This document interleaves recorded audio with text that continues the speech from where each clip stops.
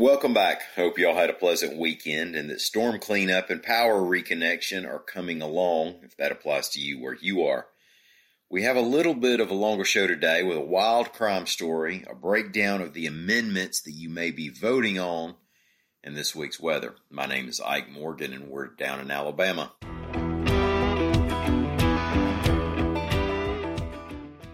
Things got a little crazy in the Birmingham area in the wee hours Sunday, with more than 100 law enforcement vehicles joining in on a chase, reports AL.com's Carol Robinson. The good news rarely breaks after midnight, as they say, and it was between midnight and 1 a.m. when, according to Birmingham police, a vehicle pulled up next to a patrol vehicle and opened fire.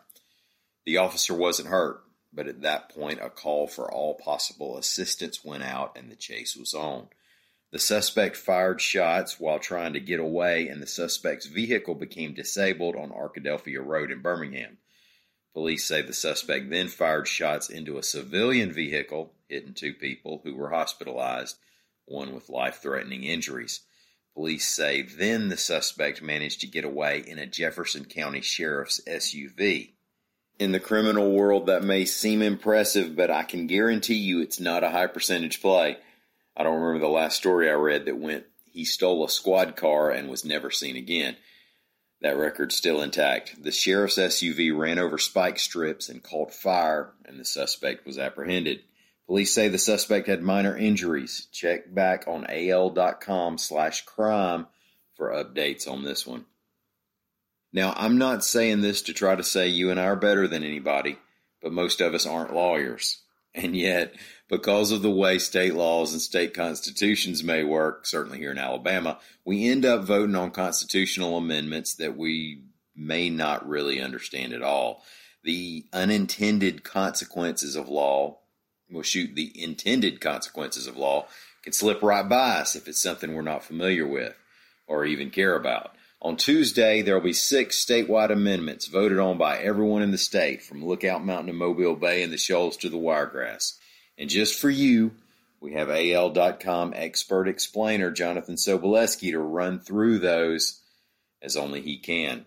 Come November 3rd, you've got more to vote on than just the candidates. Because it's Alabama, you'll also have to decide on a bunch of amendments that you have never heard of, and some of which won't affect you at all. So, to help reduce some of the confusion, let's run down the 6 amendments you'll be facing on this ballot. I'm not here to tell you how to vote, just to tell you what the amendments do. Fortunately, 3 of them don't really do anything, so this will go a bit faster. First on the doesn't do anything list is Amendment 1. This changes the wording in the Constitution so that only U.S. citizens are allowed to vote in Alabama. Now, if you're thinking, don't you already have to be a U.S. citizen to vote in Alabama? Yes, you do! This amendment does nothing but give the bill's sponsor something to point at to prove they are against illegal immigration or for election security or something. So vote yes, vote no, don't vote at all on this one. It doesn't really matter, won't change anything. Amendment 2 is more complicated because it does a lot of little things for the courts. Firstly, it changes who can choose the administrative director of the courts. That job is the person who basically manages the busy work of the courts, from keeping the dockets organized to making sure the guy who cleans the courtrooms gets his check. Currently, the Chief Justice of the Supreme Court picks that person, and this would change it so it's up to the whole Supreme Court. My understanding is that this is so every time a new person becomes Chief Justice, they don't have to completely reorganize the people who do the office work.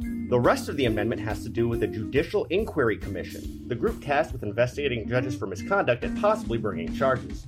Amendment 2 would increase that commission from 9 members to 11 members and end the practice of automatically suspending judges who are being investigated. Another change in this amendment refers to how judges can be removed. Currently, judges can be removed by the courts or by impeachment by the Alabama legislature. Voting yes on this amendment would remove impeachment as an option for judges. So who picks the administrator, how many members are on the Judicial Inquiry Commission, ending suspension of judges who are under investigation, and removing impeachment as an option for judges are all up for grabs on this amendment. So vote how you feel on that one. On to Amendment 3, and we're still in the courts. This one involves how long appointed judges can serve before they have to face election. Currently, if a judge steps down, dies, is removed, whatever, the person who is appointed to replace them gets to serve out 1 full year before having to run for election. Amendment 3 would make that 2 full years, so voting on this one depends on how you feel about how long appointed judges should be allowed to serve before facing a vote. And now we're at Amendment 4, and this is the big one. Voting for this amendment would task the state legislature with going through the Constitution of Alabama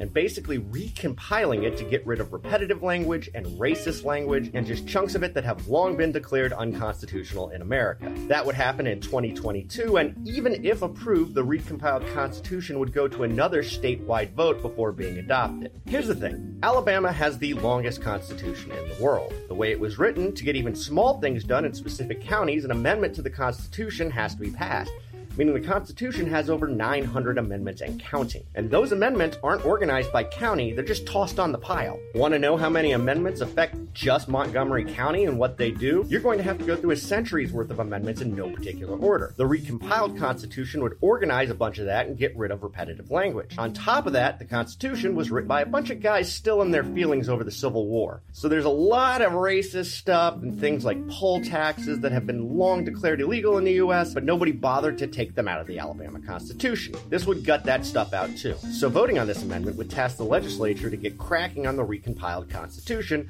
but voters will still need to approve it before it's adopted. Voting no means that they wouldn't and the Constitution just stays the same. Finally, Amendments 5 and 6, which we'll do together because they are the same thing for two different counties. These would add language to the Constitution making it legal to use deadly force in self-defense or defense of another in a church under certain conditions. Amendment 5 does this for churches in Franklin County, and Amendment 6 does this for churches in Lauderdale County. This is referring to stand your ground laws, where if somebody decides to shoot up a church, it's legal to use deadly force to stop them without having to attempt to flee first. However, that is already the law everywhere in Alabama. And you know what's included in everywhere? Churches in Franklin and Lauderdale counties. So these both change nothing. These are the other examples of amendments that only exist so their sponsors can claim they did something. Again, voting yes or no or not voting at all will not affect anything, so it doesn't really matter what you do. Now you're caught up. Happy voting. I'm Jonathan Soboleski for AL.com.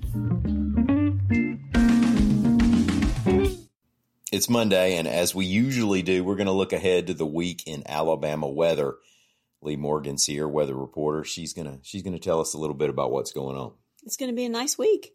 It's going to start chilly this morning, and yes, it is. And tomorrow morning they're going to be cold, and it's not going to get all that warm this afternoon either. Highs in the 50s and low 60s. But what about down near the coast? Yeah, low 60. I include the whole state. I don't leave anybody out now. I'm not forgetting anybody. Make sure everyone is spoken for here. Yes, but anyway, this week it's going to look like calm weather, low chances of rain, if any, this week, and temperatures are going to slowly get warmer through the week. So it's not going to be this cold for the rest of the week. So that's nice to know.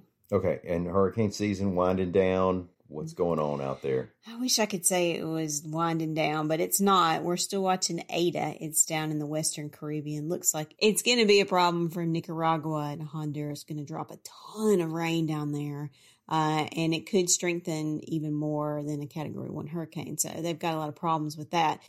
Right now, it looks like we don't have to worry about it. Now, it is 2020, and we know anything can happen. Right. So we can't let our guard down just yet, but right now, nothing for us to worry about. Okay, and that was Ada, you said, ETA? ETA, if I'm pronouncing it correctly. So we've had Alpha, Beta, Gamma, Delta, Epsilon, Zeta, as we're still cleaning up from, and now Ada. Keep us up on any ETA for Ada.